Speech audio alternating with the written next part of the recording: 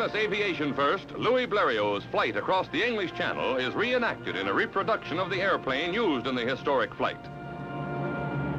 Here is the real thing, rare, authentic films of Bleriot, pioneer French aviator, ready for the 31-mile flight from Calais to London on July 25th, 1909. Gambling his life on his crude little flying machine, Bleriot challenged and conquered the treacherous channel crossing by air.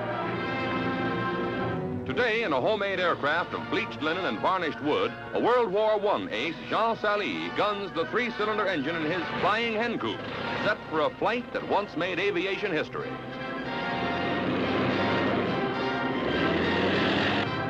For Sally, who was taught to fly by Bleriot, it is a sentimental journey, fulfilling a promise made to Bleriot's widow.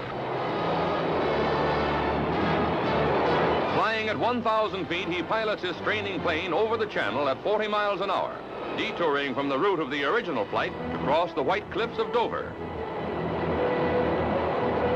At London's Lyde Airport, Sally completes his nostalgic trip, 50 miles in an hour and a quarter, and the aircraft behaved perfectly. A striking demonstration of how fast and far man has traveled in 50 years of flight.